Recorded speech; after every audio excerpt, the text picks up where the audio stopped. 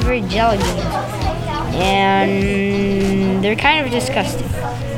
So, and our guest is Luigi. Hello, Luigi. Oh yeah, my name's Mario. It's me, Luigi. So Luigi,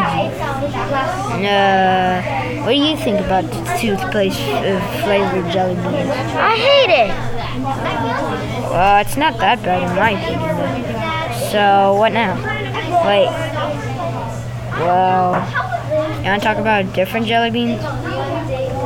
Bought jelly beans. It's vomit jelly beans. And what do you think about it? What? Me too. What about Coke flavored jelly beans? Yeah. No. You don't like Coke? Just kidding, yes. Well, Luigi. Yeah, I also learned something about a jelly bean. I learned about some jelly beans. It says I learned that like jelly beans in America probably date to the early 19th century. The first known mention of this candy was in Boston newspaper in 1861.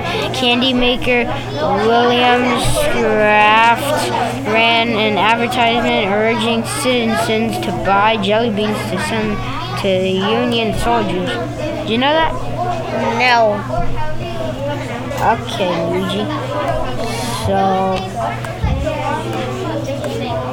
adios. Hello, my name's Mario, and today we'll be talking about toothpaste flavored jelly beans, and we have a guest here, Luigi. It's me, Luigi. So, what do you think about toothpaste jelly beans? It's too minty, but at the same time good. Okay. Same too. I don't like mint. Well, so what different kind of jelly beans do you like? Bought jelly beans because I once made a challenge with my brother and I accidentally got a bought jelly bean, but it actually reminded me of when I accidentally tasted my dog's butt. Oh. Okay. Okay. I also learned about this jelly bean fact too.